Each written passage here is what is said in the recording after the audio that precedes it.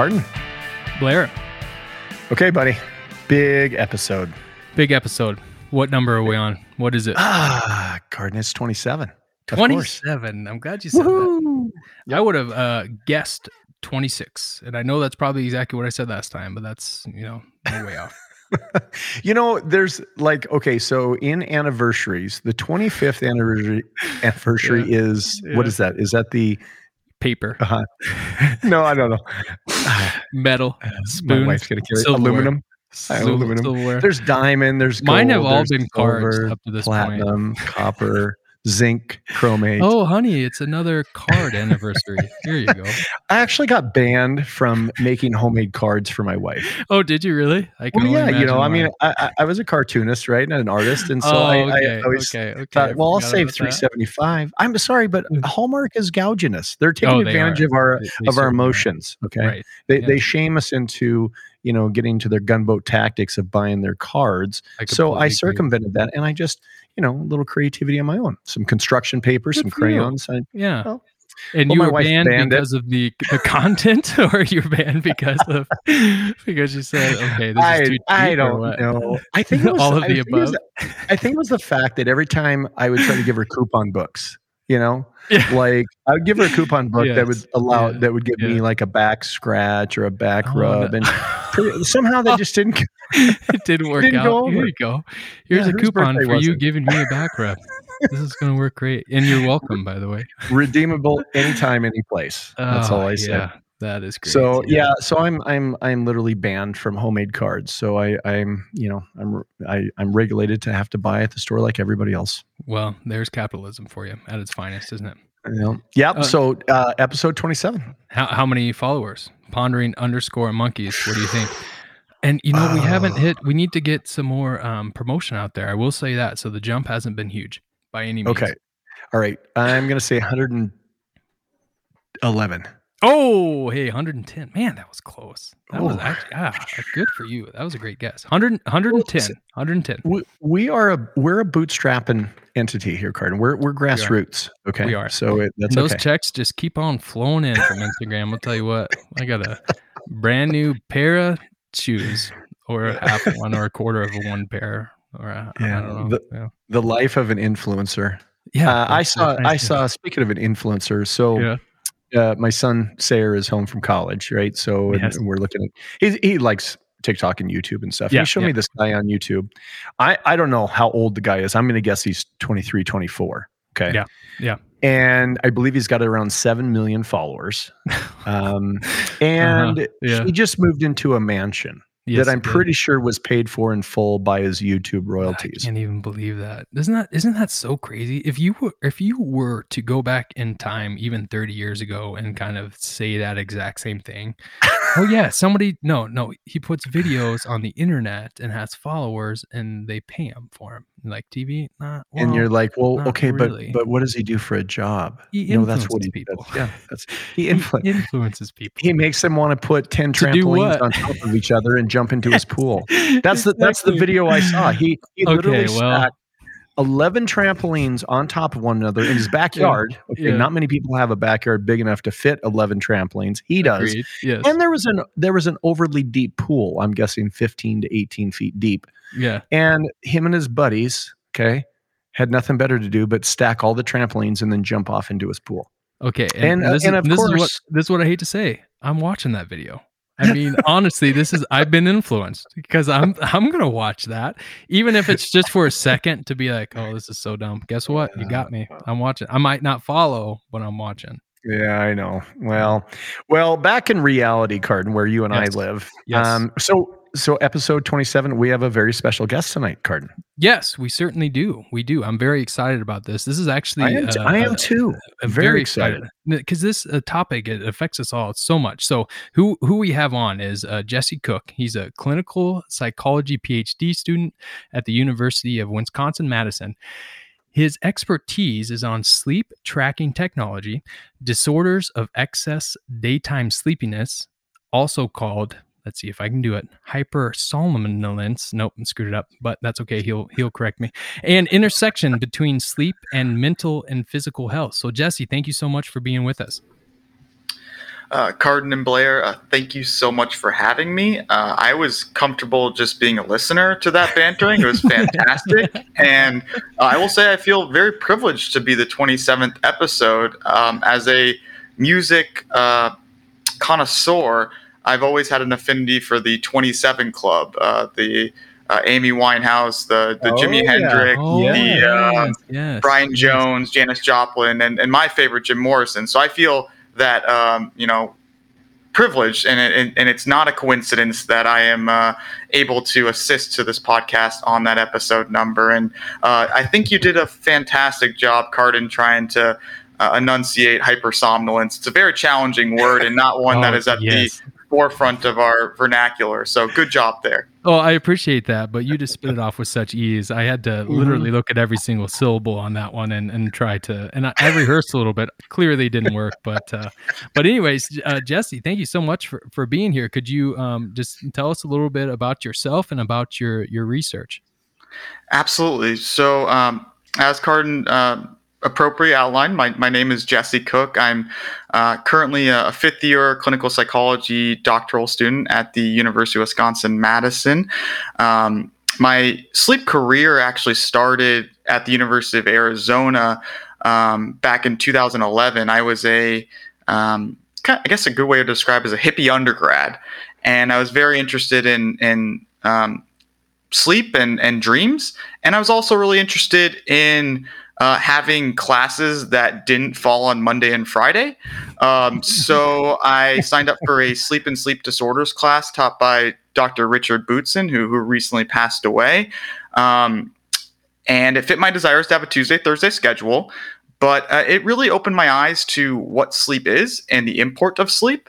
And so I joined Dr. Bootson's lab that summer and spent the next year kind of getting my foundation of sleep research before moving out to the university, or before moving out to Madison to join Dr. David Plant's lab to do research on what I do now. And Dr. Plant's actually my primary mentor in life. And we do research that looks at persons who experience excessive daytime sleepiness, which can be broadly classified as hypersomnolence.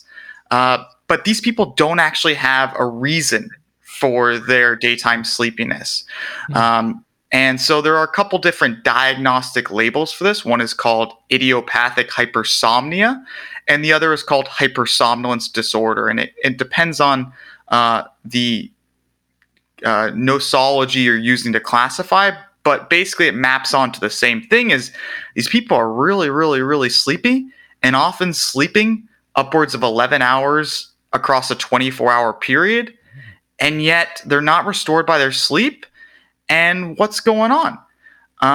So that's basically what my population or types of people that I research are. But my research is broadly focused on improving the clinical care for these people. So a lot of my research focuses on how we might have better diagnostic criteria, or identifying biomarkers or neurophysiological signatures. And then downstream, can we have better treatments? Because right now our treatment options are very limited, mostly focused on managing these conditions through pharmacological aid. And I'm more about kind of reversing disease and hopefully allowing people to return to their normal state. And so that's basically where I'm at right now. And hopefully with the blessing of my mentoring committee, they'll allow me to achieve my PhD in the coming year or so. And then I'll be able to actually get paid for my research. That's I'm fascinated by your description of that. So, the first thing that came to my mind was in your research for this specific issue that people are having, are you noticing that this is a psychological issue or a physiological issue? That is a phenomenal comment. How much time do we have? Can we make this a 10-part episode? Yeah, most certainly. Yeah, part one. So it's really challenging. And so we have these mood disorders. Depression, bipolar disorder are kind of your prominent mood disorders. And hypersomnolence, so the excessive daytime sleepiness, often with prolonged sleep duration, is very much a comorbid or common occurrence in persons that have mood disorders. And so it's unclear sometimes if these are driven by psychological beliefs or certain behaviors that protect someone's identity in some ways, or if they manifest and develop because of certain psychological situations. So for instance, I have this hypothesis that many people with unexplained, we'll say excessive daytime sleepiness or hypersomnolence, develop this condition because they experience adversity or social issues when they're younger, in early adolescence, and then may take to the bed as a place of refuge or safety. Mm-hmm. And so the bed becomes a place of harbor instead of a place of sleep and restoration. And so they start spending much longer periods in time and developing this relationship with the bed that it's a very warm, inviting place. And then eventually that manifests into spending upwards of 11 hours actually sleeping. And I generally believe that the biology adapts. So your energy levels will probably drop, which we see in these people. Your ability to be motivated to go exercise or things like that drops. So ultimately, it's intimately linked with the psychological angle. And there's still constant debate in the field whether people who are diagnosed with, say, major depressive disorder can also be comorbidly diagnosed with hypersomnolence disorder or idiopathic hypersomnia. Those more in the sleep medicine side of things versus the psychotherapy side of things will argue that the disorders cannot exist comorbidly, and that when people experience a psychological disorder, that explains their hypersomnolence. But those more in the psychological field will often argue the exact opposite, that these two things can manifest differentially. And I kind of land in the middle, where I think for some of these people, it's definitely driven by the psychological ailment and can be fully explained by it. And for some of these people, it's two different distinct things. And our job now in science is to try and tease apart the differences and then hopefully allow the development of novel treatments that can be personalized to the types of situations that we're presented with, whether it's a combined depression and hypersomnolence, or if it's a depression driving the hypersomnolence. So Jesse, you're saying that these people are going to sleep up to or in excess of 11 hours, correct?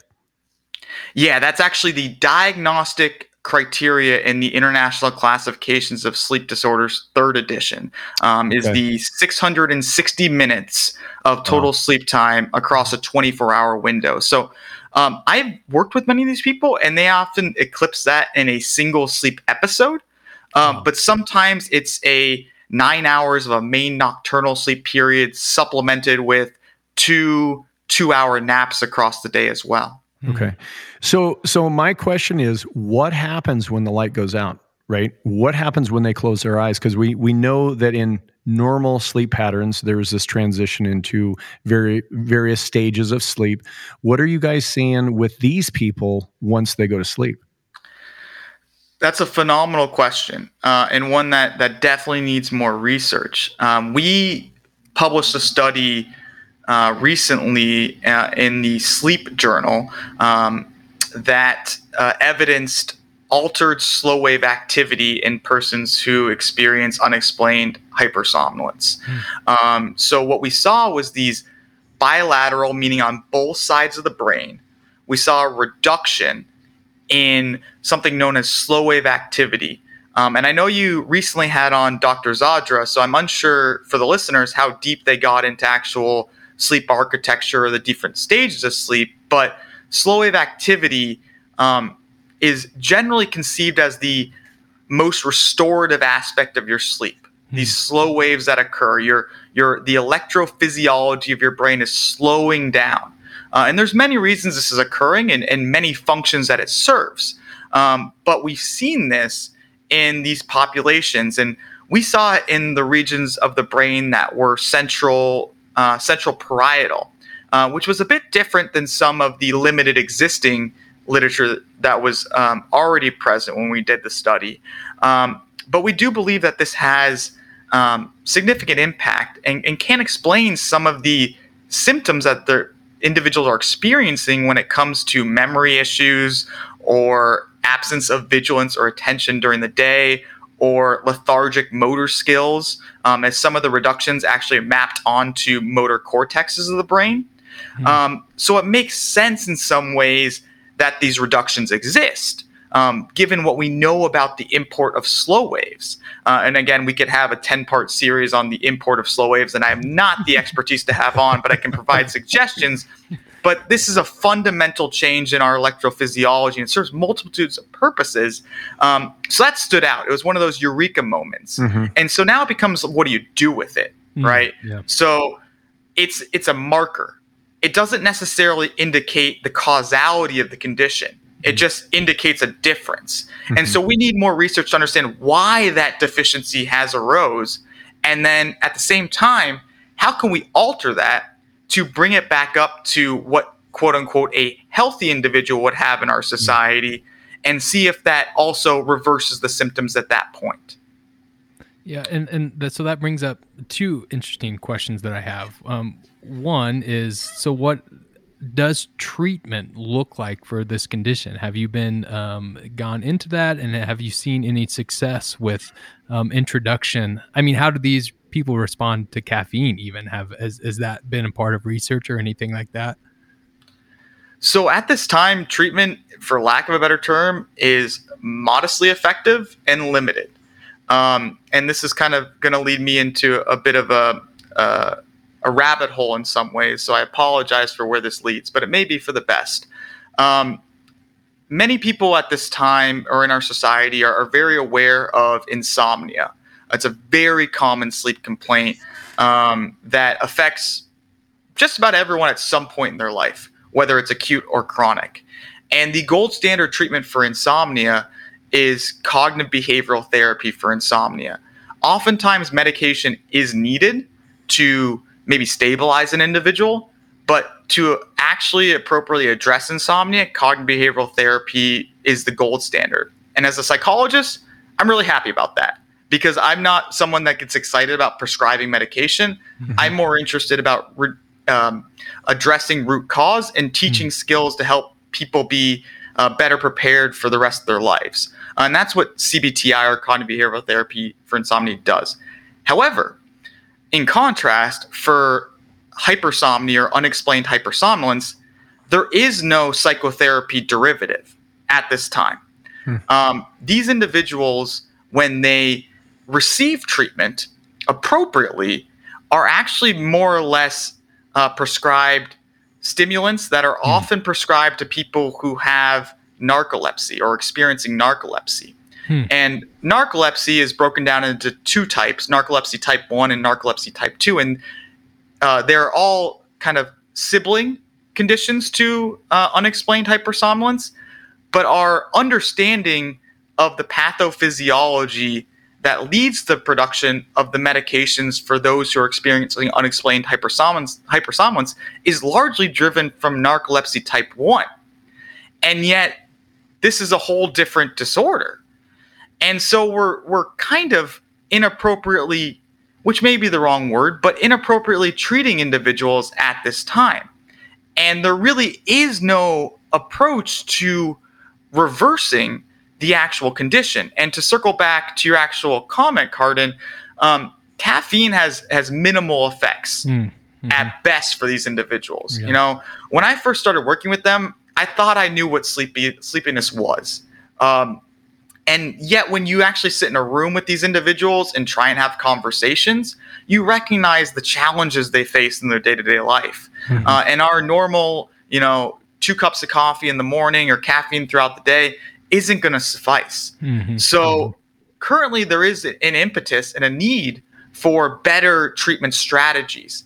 And a researcher that I have much respect for how much work they've done to usher in mindfulness-based interventions for insomnia has also started to champion a psychotherapy approach for hypersomnia disorders that also include narcolepsy type 1 and type 2 and idiopathic hypersomnia or hypersomnolence disorder. And his name is Jason Ong, and he's a phenomenal researcher and clinician, and he's created a template for what we're calling cognitive behavioral therapy for hypersomnia. At this time, though, it's really not focused on reducing symptom severity. It's really about improving quality of life. So it's looking at these conditions as a chronic, treatment-resistant condition. And from my perspective, I just don't buy it. Largely from what I know about humans and the plasticity we have across life, I generally believe that we can make changes that alter our physiology and reverse pathology. And so that's an angle that I'm very passionate about, and something that I hope to pursue in my future research is the ability to expand upon this emerging cognitive behavioral therapy for hypersomnia, to develop interventional strategies that not just improve our well-being and ability to handle these symptoms, but actually attenuate or fully extinguish or remit these symptoms. So Jesse, that I don't know what the prevalence of that condition is. I would assume it's not something that is well, you tell me, how widely common is that people deal with that? I think on the fortunate standpoint, the word I'll label is rare. Okay. But it's not fully understood. That's the challenge here is given that we have these two different nosologies, the International Classification of Sleep Disorders and the DSM-5, the Diagnostic and Statistical Manual of Mental Disorders, we have these two competing nosologies with different diagnostic criteria. Depending on which diagnostic criteria you use, we'll have different estimates of the prevalence in society. And so we don't have a fully formulated understanding of how common it is. It's generally been estimated to be anywhere from 0.001% to 0.3% of the population. So rare, but not trivial. And I generally believe that if we had better diagnostic criteria, certainly we'd have a better understanding. But I actually think that number would be a little bit higher. Sure. Just because we'd have an improved ability to assess. Yeah. So I guess kind of where I'm going with that was, if what we're talking about, something that is fairly uncommon, okay, rare, whatever you want to call it. But when you start talking about some of the things that is you'd actually say are mainstream, what are some of the most common sleep, I don't know, I don't want to say sleep disorders, but sleep problems? I mean, I'm sure across the board there is this list of these most commonly, people complain about or you hear about the most often. And I'm curious, just from your perspective, what are they, and how do you guys address that when you're talking something that afflicts millions? Certainly the most prominent combination of sleep complaints pertains to insomnia. And that's a constellation of symptoms that either captures difficulty falling asleep, so sleep initiation difficulties, difficulties with frequent awakenings that are often prolonged during the night, so sleep maintenance issues, or waking up earlier than desired, so early morning awakening. So those are the three different types of characteristics that fall into insomnia. And I would say that that's the most common constellation of symptoms. Now, to be diagnosed with insomnia, you don't have to have all three. In fact, you only have to have one. And if you look at epidemiological research, it indicates that upwards of 35% of our general population at any given time will report at least one insomnia symptom. And that is remarkably alarming and really fascinating. And I think it points its finger at the many challenges we experience as members of our modern society, with our constant levels of stress, our constant state of sympathetic activation, meaning we're always in fight or flight mode, trying to jump between Zoom call to WebEx meeting to going to pick up a child to whatever it may be, right? Right. And we have no time for rest and relaxation.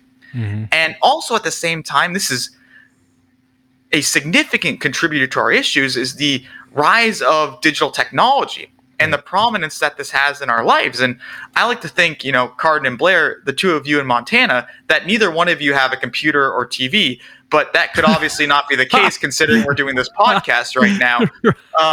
But that is a main driver of these issues. And then outside of that, the other really, really, really prominent deleterious sleep complaint or sleep issue is obstructive sleep apnea. Okay. Yep. So sleep disorder breathing can occur for a myriad of issues. And when someone has a cessation of breathing, it's most often the case that the airways obstructed in some ways, hence the name obstructive sleep apnea. Mm-hmm. And this can lead to people stopping breathing throughout the night upwards of 50 to 60 times an hour. Wow. I've seen people upwards truly of 100 times an hour. Oh, and man. This actually leads to a maybe not conscious arousal, oftentimes not conscious arousal, but we can observe it when we actually have you hooked up to what is known as a polysomnography, so a poly-many-somno-sleep-graphy measurement test. We put a bunch of wires on you, put you in an artificial environment. We can see your brain alert. So clearly you're not going to the deeper stages. Wow. And even more problematic is the strain it puts on your heart. And then again, the cessation of oxygen to the brain. That is a really, really challenging condition. Wow. And so fortunately, it's become priority from not just research, but also from medicine to early detect and hopefully treat obstructive sleep apnea. But I think those two are the most prominent. And I think recently I've started to notice that nightmares are a bit more on the rise. And so there is a nightmare disorder that is actually a diagnostic label. Mm-hmm. And I think this may have been more prominent as the pandemic occurred, as people are more stressed and anxious as they're worried as they go into bed. And one of our main theories as to why nightmares manifest is that it's mood matching, so that the mood you take into your sleep is what actually presents during your sleep. So if you're stressed, anxious, worried, that's going to lead to probably more negatively charged or scary content in your dreams relative to more pleasing. So I would say definitely insomnia and obstructive sleep apnea are your big players, your hard hitters in our sleep field. And they certainly keep the sleep centers open.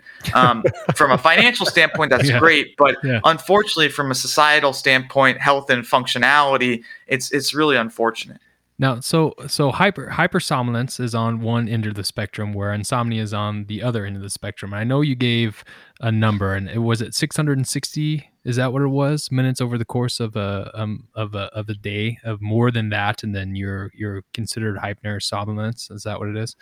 That is one of the diagnostic criteria. Yes. Is there is there similar criteria for insomnia? Is there like a certain amount of sleep that you're getting?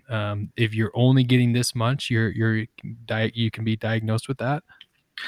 It's a great question, and first I just want to kind of unpack something else a little bit. This complicated Venn diagram between insomnia and hypersomnia, or hypersomnolence or unexplained hypersomnolence. The terminology gets really complicated with where we're at too. So I apologize to the listeners, but let's just use the word hypersomnia as this clinical disorder where you have unexplained excessive daytime sleepiness that has prolonged sleep duration associated with it.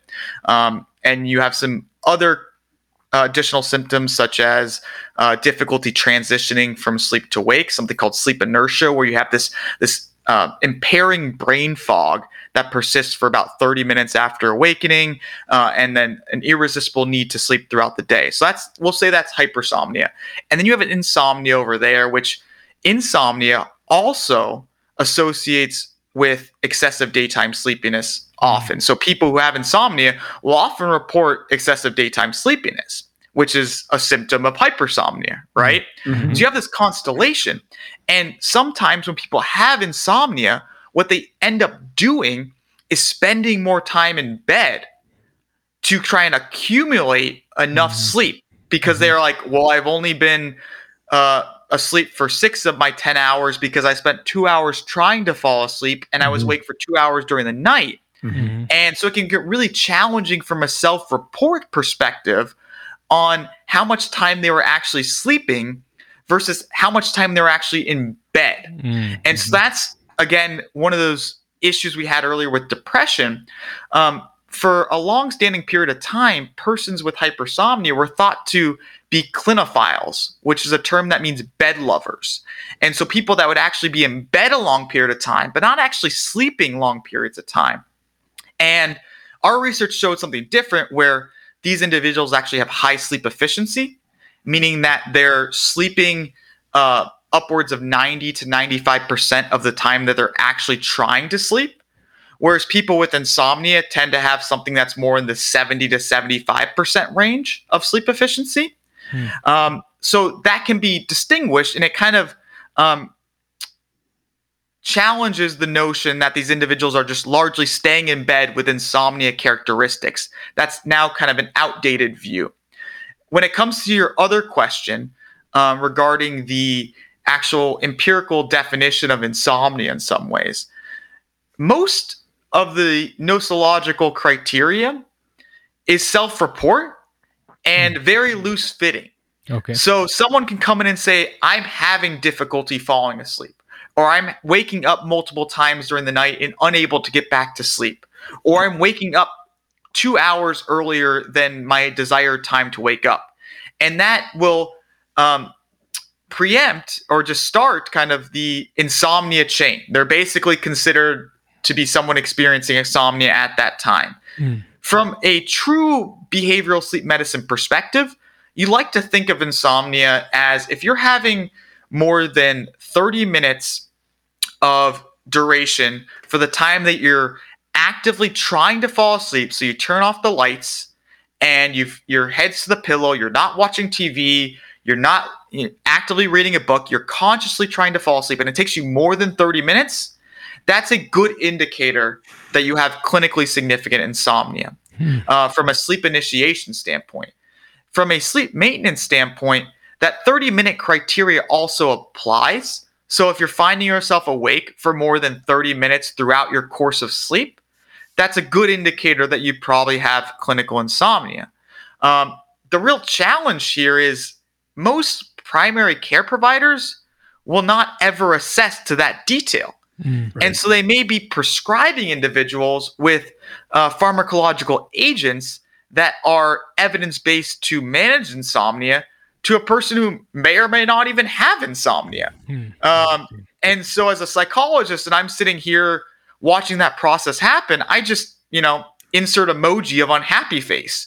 That's basically what I see. So I still think there's much work to be done to distinguish different subtypes of insomnia and personalize the interventions in that manner. So if someone's only experiencing sleep initiation insomnia, we should have a differential set of interventions for those that are experiencing sleep maintenance insomnia. Oh, right. And for those that are in the behavioral sleep medicine field, it's kind of understood which interventions in cognitive behavioral therapy for insomnia you apply to those patient phenotypes. But for those outside of the field, that is not common knowledge. And so that needs to be better disseminated and better clarified in a standardized format. And personally, I'm hopeful that I can bring the same or myself or some of the great work coming out of Emory when it comes to hypersomnia can do the same to try and maybe subtype elements of unexplained excessive daytime sleepiness or this hypersomnia and try and find better, more efficacious interventions for different types of hypersomnia. So, Jesse, and I think this information may be somewhat antiquated, but in the vein that like you were saying, some doctors will prescribe medications to take care of the sleep problem. I remember a fairly prevalent study a few years ago that talked about quality versus quantity in sleep, and simply prescribing medications may get the desired effect as far as sleep. But sleep isn't sleep, is it, Jesse? I mean, there's a lot of different types of sleep.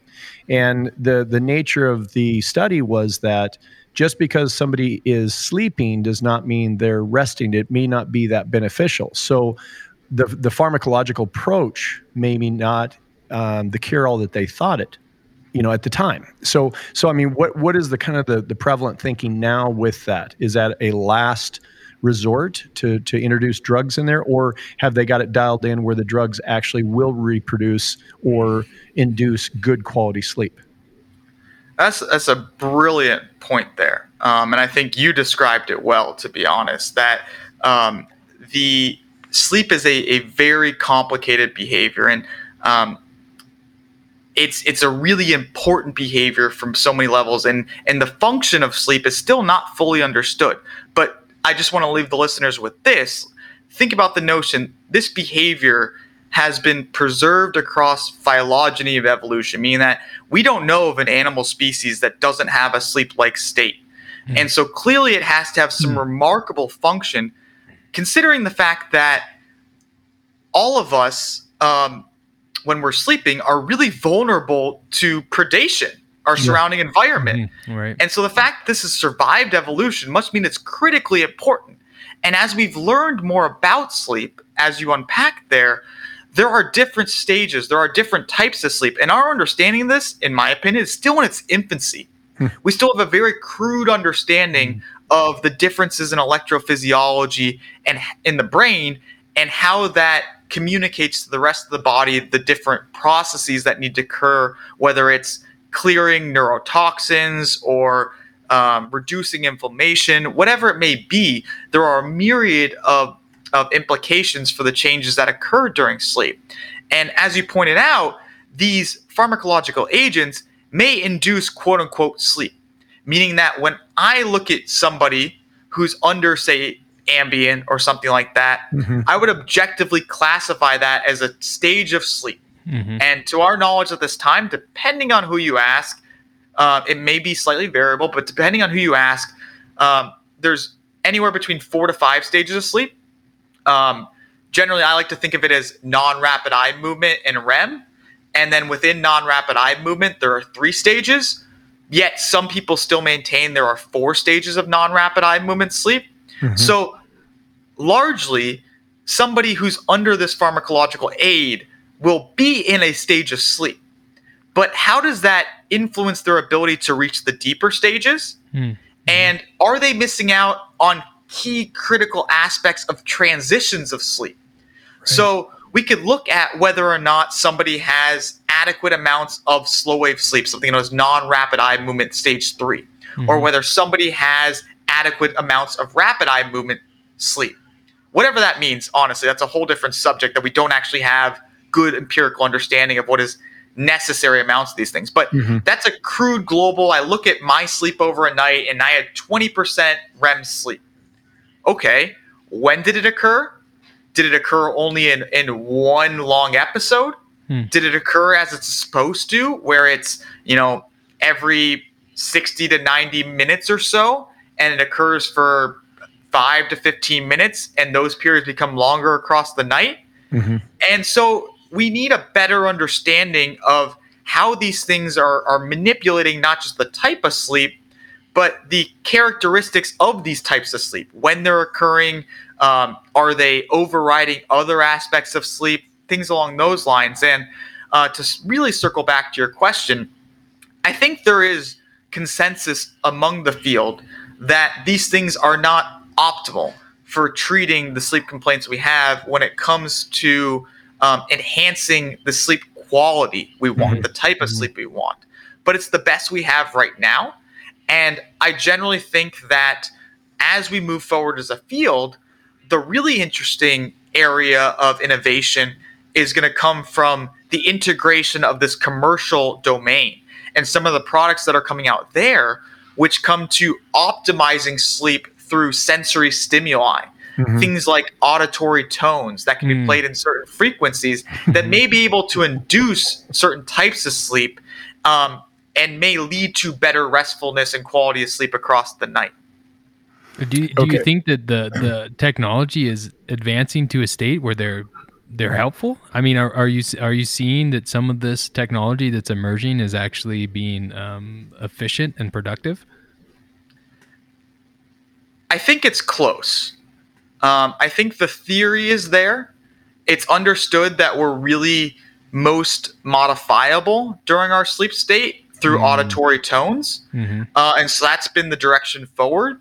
And it makes sense, similar to how people are trying to enhance their wakeful states through things like binaural beats or some like alpha-based stimulation, that we can potentially increase things like delta waves, which is a specific frequency of electrophysiology that occurs during sleep that's associated with more restful sleep, that we can potentially induce that. And there are certain companies out there that purport the ability to do that at this time. To my knowledge, the literature does not support their claims, and it's unclear how translatable this will be to more real-world application and clinical populations. But I think we're definitely getting there. And our ability to measure sleep in the natural environment through these new age technologies, whether they're wearables, things like fitness activity trackers or rings, or headgear that can measure electrophysiology in the brain, or nearables, which are things that kind of sit close to you and monitor your physiology through more radar-based technology or microphones or things along those lines, will provide the information that can then inform the technology to alter somebody's sleep at different times. So I think we're close. I don't think we're there yet. If I gave an optimistic perspective, I think in 5 years, something that is truly capable, that's evidence-backed, not that a company is saying that's evidence-backed, but that science itself is saying that's evidence-backed, will lead to sleep enhancement. And realistically, definitely within the next 10 years, this field of commercially available sleep technology, whether it's trackers or enhancers, is ever growing and impossible to keep up with from a research perspective. But I'm impressed by what they're doing. I love that they're prioritizing sleep health. And I generally am optimistic that within the next 10 years, we're going to have some sort of really, for lack of a better term, wonky setup in our bedroom environment that has kind of a home station that's monitoring our sleep, that they then alter the surrounding ambient environment, whether it's temperature or light or whatever it may be, to induce better stages of sleep or reverse pathology. Wow, that's fascinating. And actually, I mean, that's already a thing, though. I mean, not on a large scale, but I mean, that already exists, correct, Jesse? I mean, they are recreating these types of environments to induce sleep, correct? Absolutely. The technology's there. It's just the degree to which the technology works, right? Gotcha. And that's not fully clear at this time. And for who it'll work for is another question. That's always a question when it comes to interventions. And one of my frustrations with how we approach the validation of treatments is we say that this led to a reduction in sleep latency for 10 minutes for a certain individual, or for this sample of people. But maybe it was 10 of those individuals that drove the effects, whereas 20 other individuals saw no effects. So it now needs to become, for who is this actually going to work for? So I do think the future is very promising. I'm just not ready to kind of christen the existing technology as the panacea that's going to save sleep. And speaking of that technology, I can't help, because I'm hearing you describe stages of sleep and the pure complexity of it. It makes it hard for me to imagine that the Garmin watch that I'm wearing on my wrist is effectively tracking my sleep at night.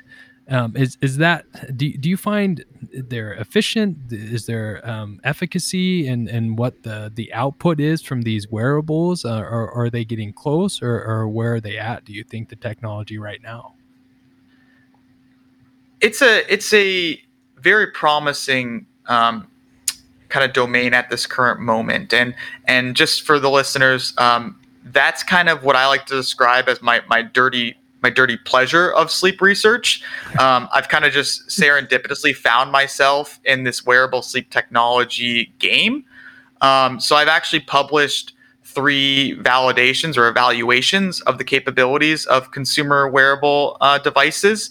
I've evaluated a couple Fitbits, and then one that's now obsolete at this time, a Jawbone up device. And I've also published a review on this topic as well. And my belief is that most of the modern devices, so your Garmin kind of falls into that category. I preface that with hesitation, which I'll talk more about in a second. But most of these modern devices that are multi-sensory, meaning that they're not just using movement to estimate your sleep, but they're also using heart rate as well. Most of those modern devices have those capabilities, are really decent at estimating sleep duration and also providing a reasonable depiction of your kind of variability in your sleep time. So the time you go to bed and the time you wake up.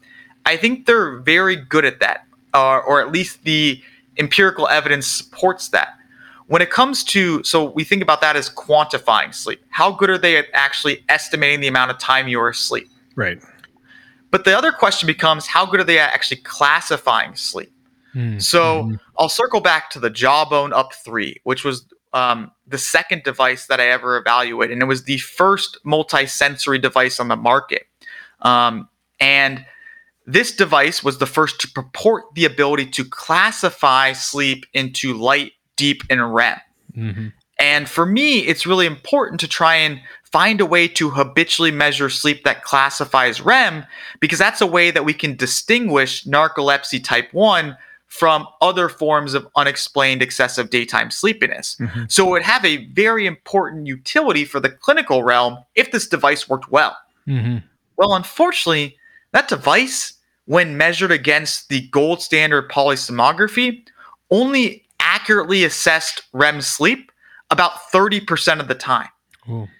And when it came to light sleep and deep sleep, it was a little bit better, around the 40 to 50% range. So the early devices there were really, really, really poor at identifying and classifying sleep stages relative to our gold standard. But the more modern devices have actually improved. And it's unclear if that's due to changes in hardware or if that's changes in software, whether it's the algorithms or some sort of improvement in the actual hardware that's in the device itself. But neither here nor there, more or less nowadays, when it comes to light, deep, and REM sleep, as they describe it, and light sleep roughly translates into non-REM 1 and non-REM 2, whereas deep sleep is non-REM 3, and then your REM sleep is REM sleep. But generally, they're about 60 to 75% accuracy. So they're getting better, but I don't want people to change their lives based on the classification outputs from these devices. Right.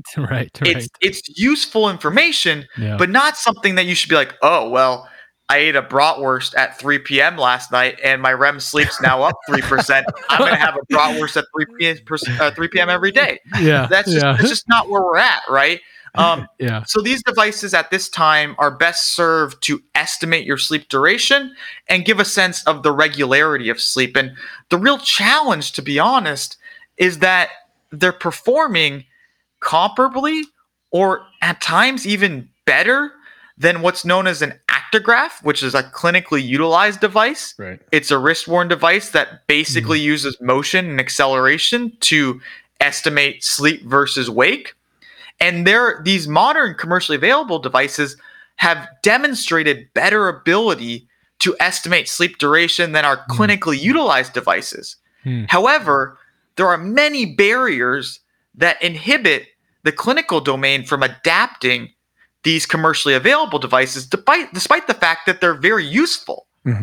So I think that's going to be the real change going forward is how do we address these complicating barriers so that these devices, which are almost ubiquitous across society, I would, arbitrarily estimate that like 50 to 60% of the population has something that's capable of tracking their sleep at this point. How can we get that data and how can a primary care provider or a sleep provider specialist utilize that data? Right now, the clinical guidelines are you cannot make a diagnosis from it. Mm-hmm. It can enhance the patient experience, whatever that means. But you cannot make a clinical diagnosis from it. And I'm sitting here being like, well, they work just as well as our clinically utilized devices for sleep duration. And I want to measure sleep duration for excessively sleepy people. So let's get to a point where that works. And, Cardin, unfortunately, there was a really good paper out recently, Chinoy et al., Chinoy, published in 2020 that evaluated 7 of the most modern commercially available devices. And one of them was, in fact, I believe actually 2 of them were a Garmin, different models. And the Garmin is probably the most divergent in its estimation abilities from the gold standard, meaning it does the worst compared to the other devices that were assessed. And so it's not bad per se relative to, say, like a clinical actigraph, but it's worse than some of the other devices. Well, I've been changing my whole life patterns around this, the outputs on this thing. I've been eating a bratwurst every day at 3 o'clock because of this thing. So, great. Now I can throw that whole notion out the window. Well, I'm not going to say that eating a bratwurst at 3 p.m. is bad behavior. I think it's a great way to enhance happiness. Yeah. But I don't think you should be deriving that behavioral choice based on your Garmin's output. Yeah. So, Jesse, it's time for a case study.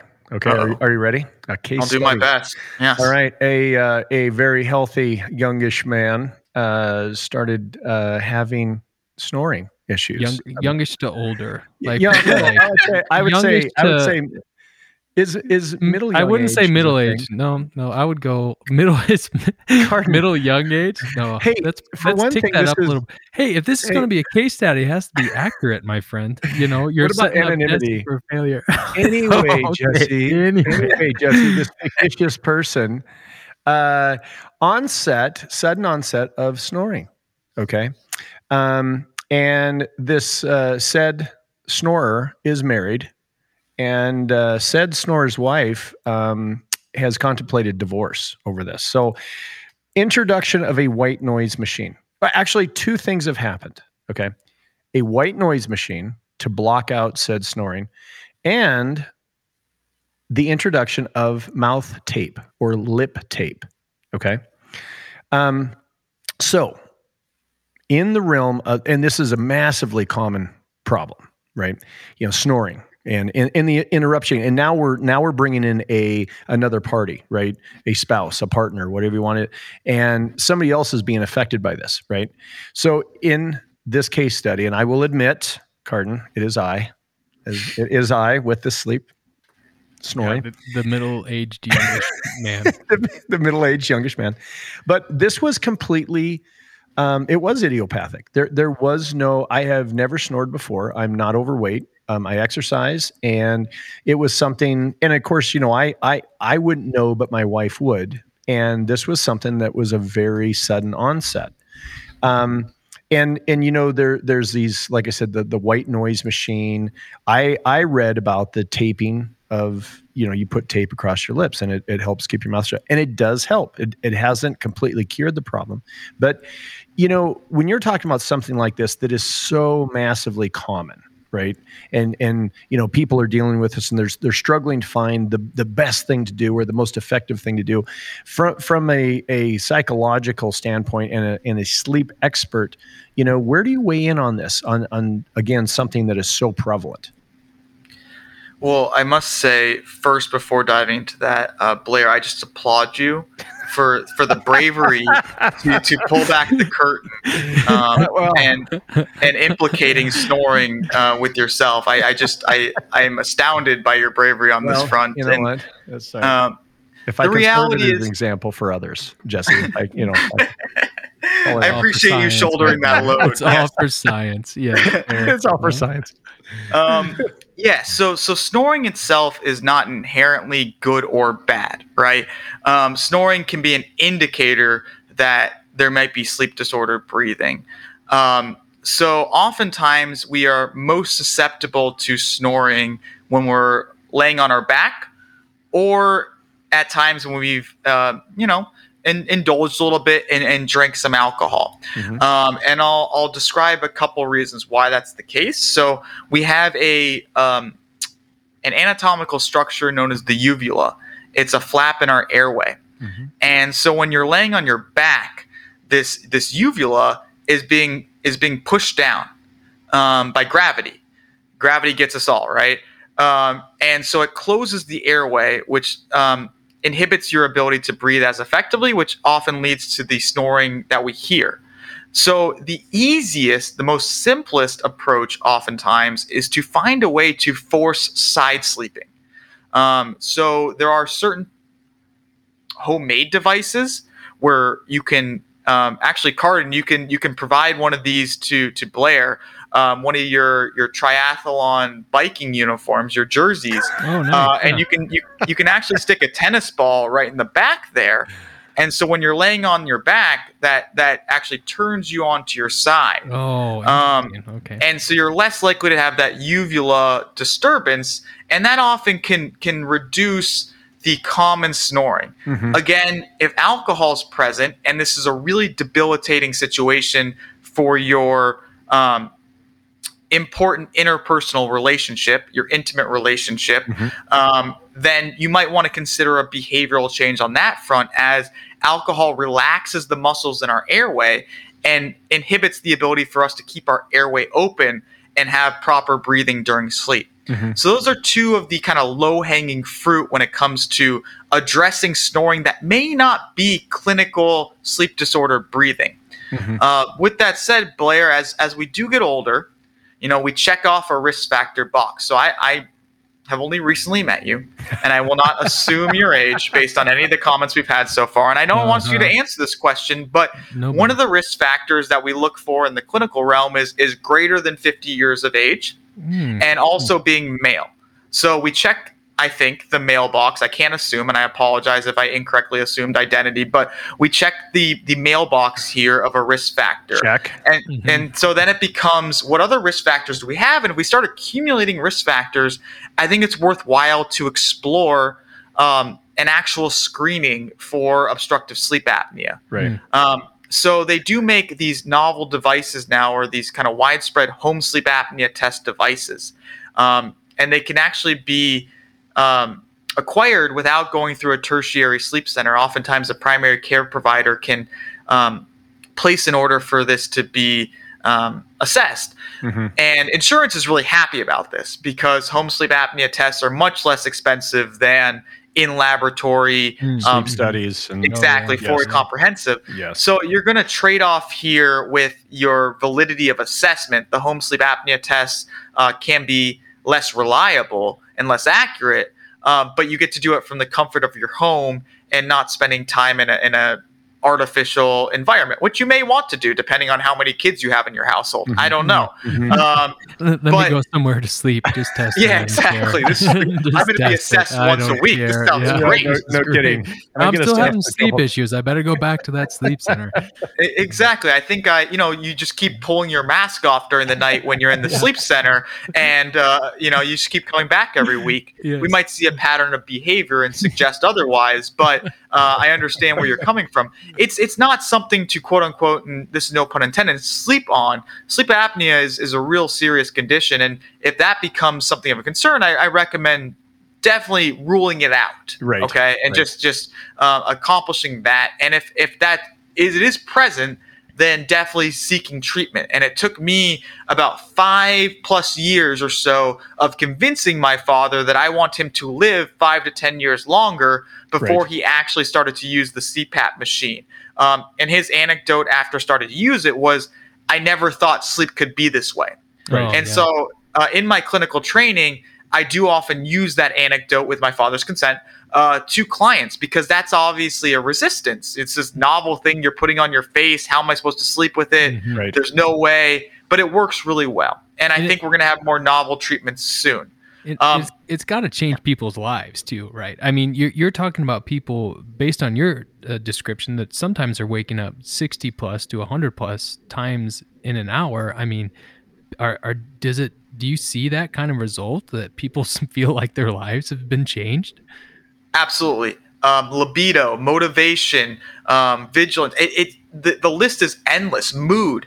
All this stuff is interconnected to our ability to sleep at night. And when you're having these, on a minimal scale, 15 arousals per hour and upwards of 100, there's just no way that you're going to be able to function optimally the next day, and your life is just revolutionized. Mm-hmm. It's in some ways, and this is a really poor analogy, but someone who's in some ways blind and then is provided sight. Life is entirely different. And again, I apologize out there for the insensitivity of my comment, but in some ways, that's what happens. You have this new perspective and new appreciation for life and living. And that's the goal of sleep, is to enhance our wakefulness. And that's often how I try and motivate people, is to find something in their life and their wakefulness that can be enhanced by their sleep so that they prioritize healthy sleep behaviors. Absolutely. Now, Blair, the other side of it that I want to get to is perhaps, hopefully, not a legal divorce.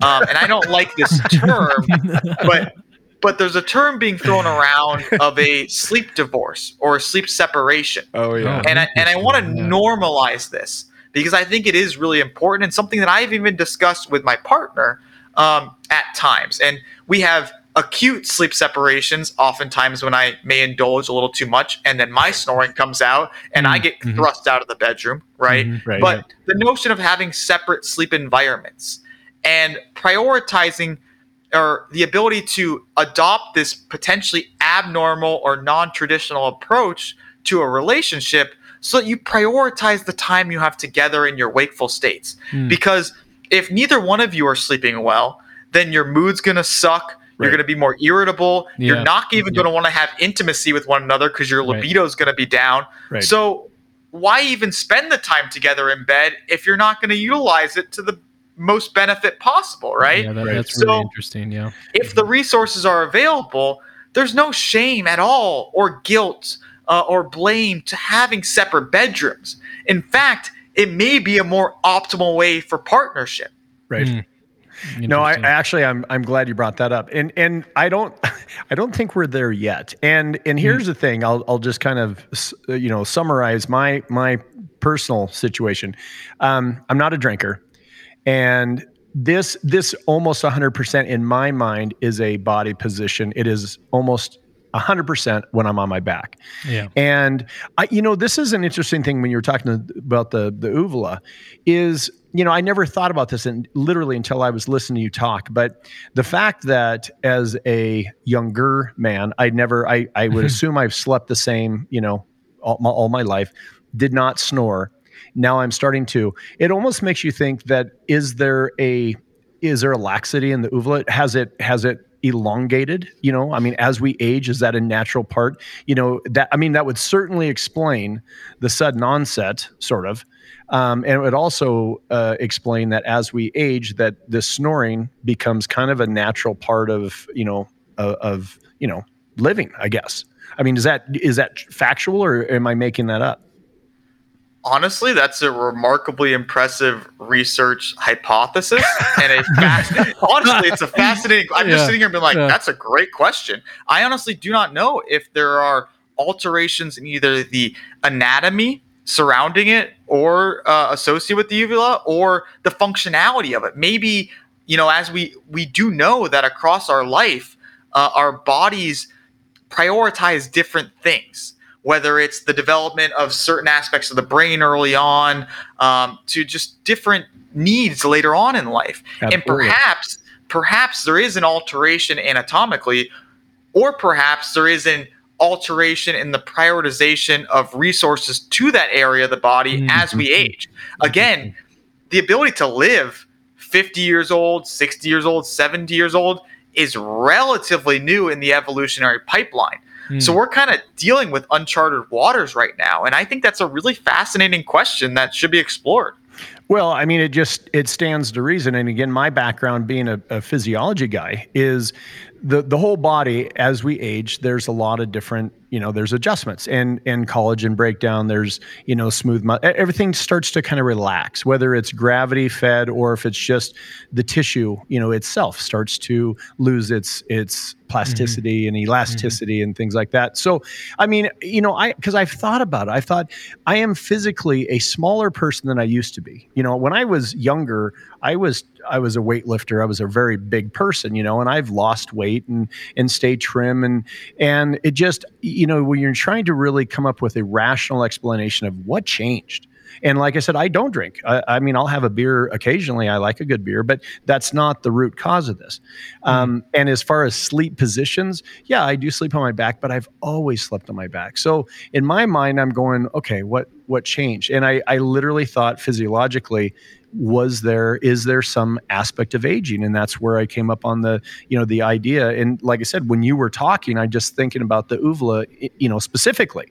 Is there just this relaxation of that, of the back of the throat? And so I don't know. You're the scientist.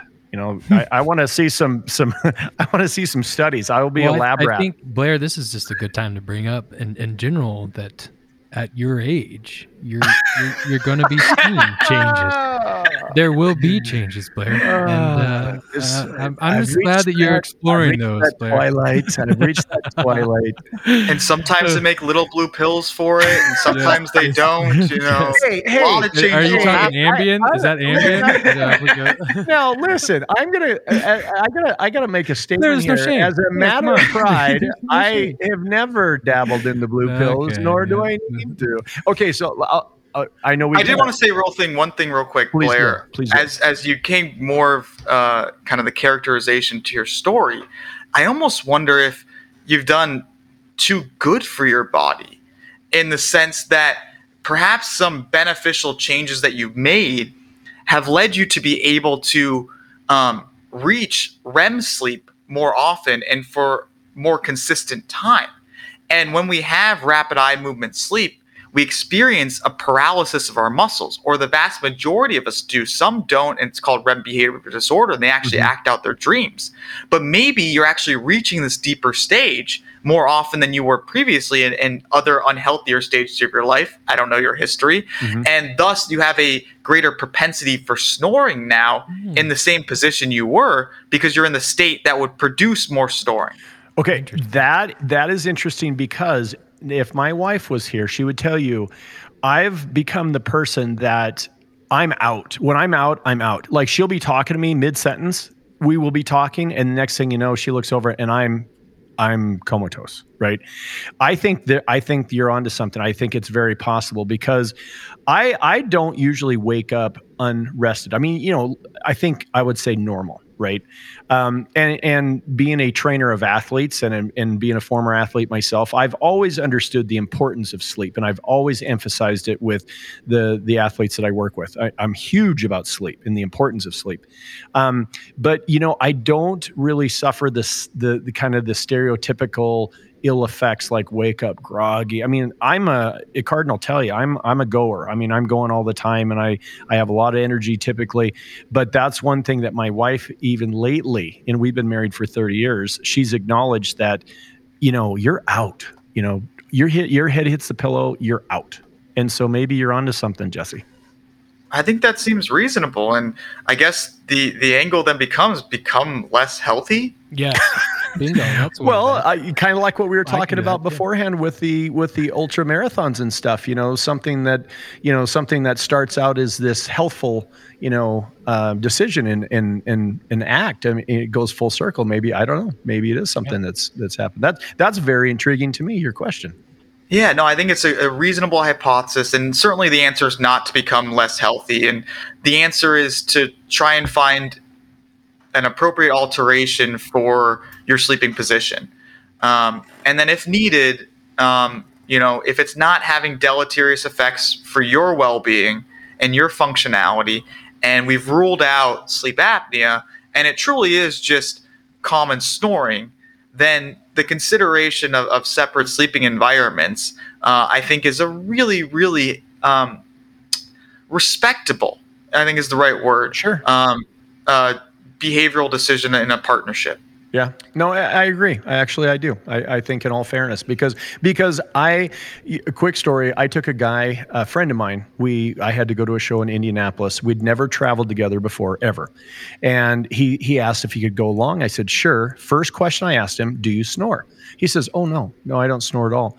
Okay, fast forward, I'm throwing pillows at him because he is snoring so bad. So that one instance showed me personally how disruptive it is to be with a snorer. So I really do empathize with my wife, and I really have taken this seriously. Like I said, I'm not joking. I've put tape on my lips and I've tried, what I can, because I feel bad because, I'm the one causing it. So I completely agree with what you're saying, and we'll talk about it because I felt that guilt the other night with my partner, where I disrupted her sleep. Mm-hmm. And it hurts. And, I'm proud of myself to have that, sympathy and to be able to experience emotions that says something about me instead of being, experiencing psychopathy. I think it's a good thing. Yeah. But I don't want that, especially with someone I really care about. Right. So then it becomes, what can I do about it? I don't think the tape lips is the best approach, Blair. But I'm getting a pretty funny visual in my mind with that. I think you should keep doing it, Jesse. Yeah. And maybe try it. And actually, as a good test group, try it in wakefulness. Yeah, during the podcast. Is that where you're going for, Cardin? A couple of different times. Yeah, I think that you should just give it a try and see if it works. Cardin. Adolescence.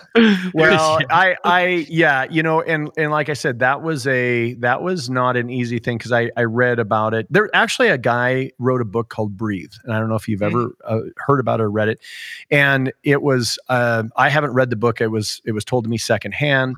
I read information about it. And anyway, he talks about the importance of breathing, and it was something they talked. And actually, it wasn't so much a snoring remedy. That was secondary. It was to promote people to breathe through their nose, which physiologically there's a lot of benefits versus mouth breathing.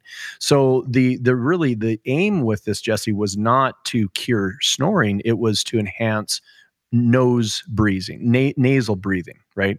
A side effect happened to be that it had a beneficial effect on a lot of people snoring. So it was kind of one of those, they weren't really aiming for that, but that's what happened, kind of a thing. So, well, Jesse, I think that we could talk about Blair and his sleep problems pretty much for the rest of the episode. But, it is our favorite time of the episode, which is the monkey moment. So the monkey moment. If you would, please, we do ask our guests to do their best monkey imitation and as an introduction to the monkey moment. So not to put you on the spot, but if you could, please, Jesse, your best monkey imitation for the monkey moment.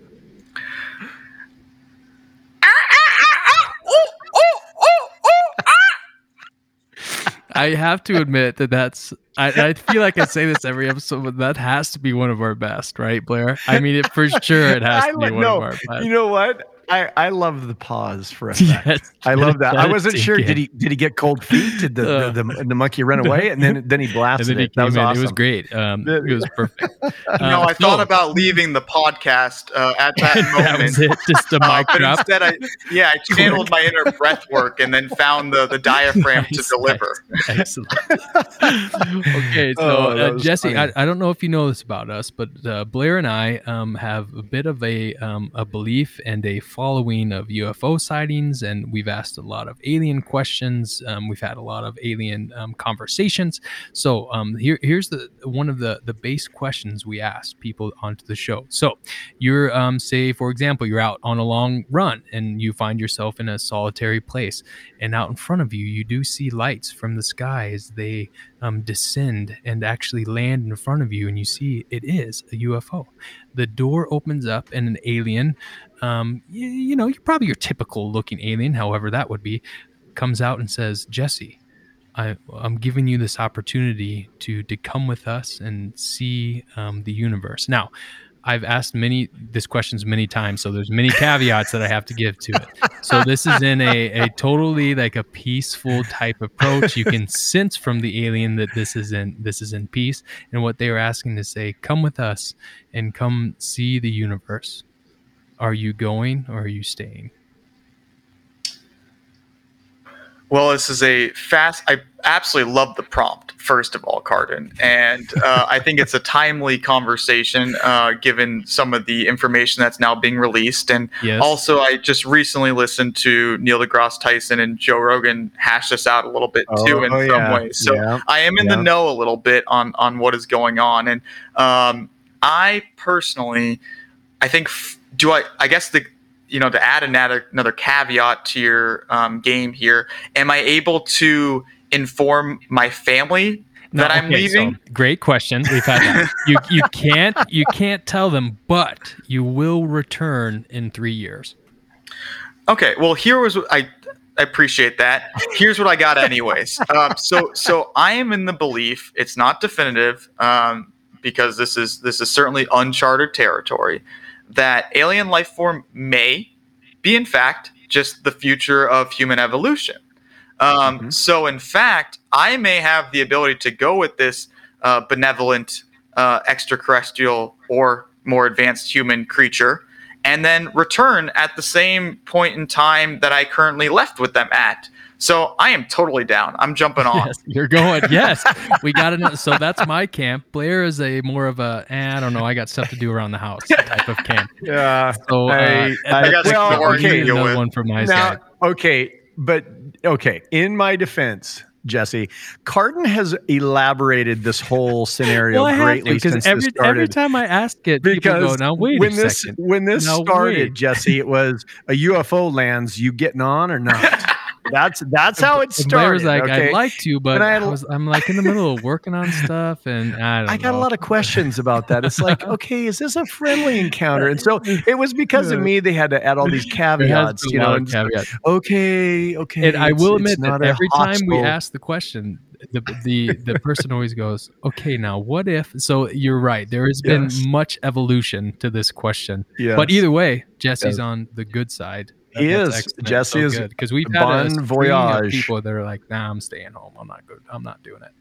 I would like to point out that I didn't ask for the ability to get approval from my family, just that I could inform them.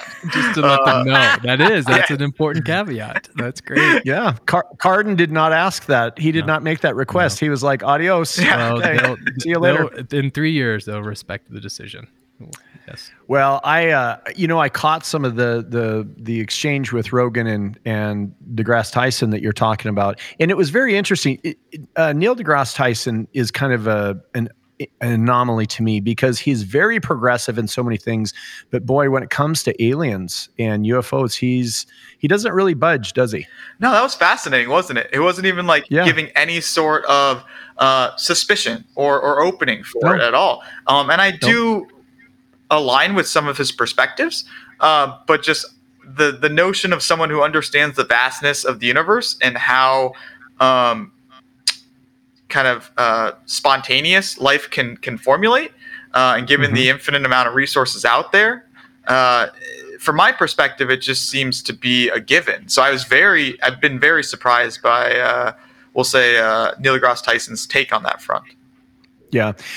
And I don't know if you knew this, but he's also a reformed simulation theory believer, right? He used to believe in the simulation theory and also believe that we would indeed, by, the math, that we would be in a simulation. He has since changed his mind, and, he's obviously a brilliant guy, but a lot of that's all hypothetical.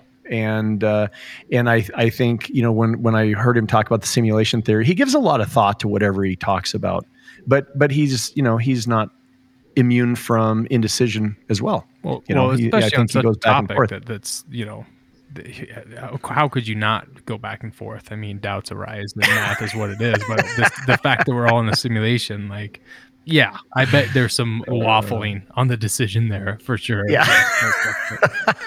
Yeah, as much as I even buy into the fact that we're in a simulation, who wants to be in a simulation? Yeah, I agree. Come on. Yeah, I can't get myself to believe it for sure. I know. Well, listen, I just want to extend a very warm thank you, Jesse, for you to come on. This has been a lot of fun and very informative. I mean, it's the perfect blend of entertainment and also you have so much knowledge to share, and it's pertinent knowledge. This isn't just stuff that won't do any. This is the kind of stuff that can actually really help people. Sure. And I feel like we've only scratched the surface too. So I mean, you have to come back. I mean, it's a given. Absolutely. Yeah, that's you must. Well, I must say to the two of you, Cardin and Blair, it's been an absolute pleasure. I truly appreciate the opportunity to come chat with the two of you. It felt more just, a friendly conversation than anything else. And I really hope that the listeners got something out of it. And I've been really impressed by your ability to carry this conversation and have really enjoyed it. And I appreciate your perspectives and also the bantering. That's something that that's what we do best. Yep, that's pretty much the start of the whole thing. It means a lot to me. When I saw the name Pondering Monkeys Podcast, I wasn't sure, and truly, it's the Bantering Monkeys Podcast, and I absolutely appreciate it. I align with it, and I'd be happy to come on at any point to talk about sleep or psychology in the future. Actually, I think Cardin, he just gels with us. He just needs to come back on, period, just for fun, just as a co-host. Absolutely. A lot of times what we'll do, Jesse, a lot of times we will just kind of find a topic that we just want to talk about. We don't have a guest or anything so like that. So if you're game and if you like this stuff, we'll have you back for sure. Absolutely. Well, pleasure. It was great. Well, I appreciate the kind words. I feel the same. And you have my contact information at this point. As long as the listeners find me enjoyable to a certain degree, I'd be happy to come back on. Jesse, we don't care about that. We don't have a choice. We had fun. And subscribers have gone from 110 to 109. Yeah. Oh, I see them slowly dropping. Look at that. Well, no, we'll definitely get together again. So, again, thank you very much for your time. And Cardin, until next time. Until next time, Blair. Good night, Cardin. Good night.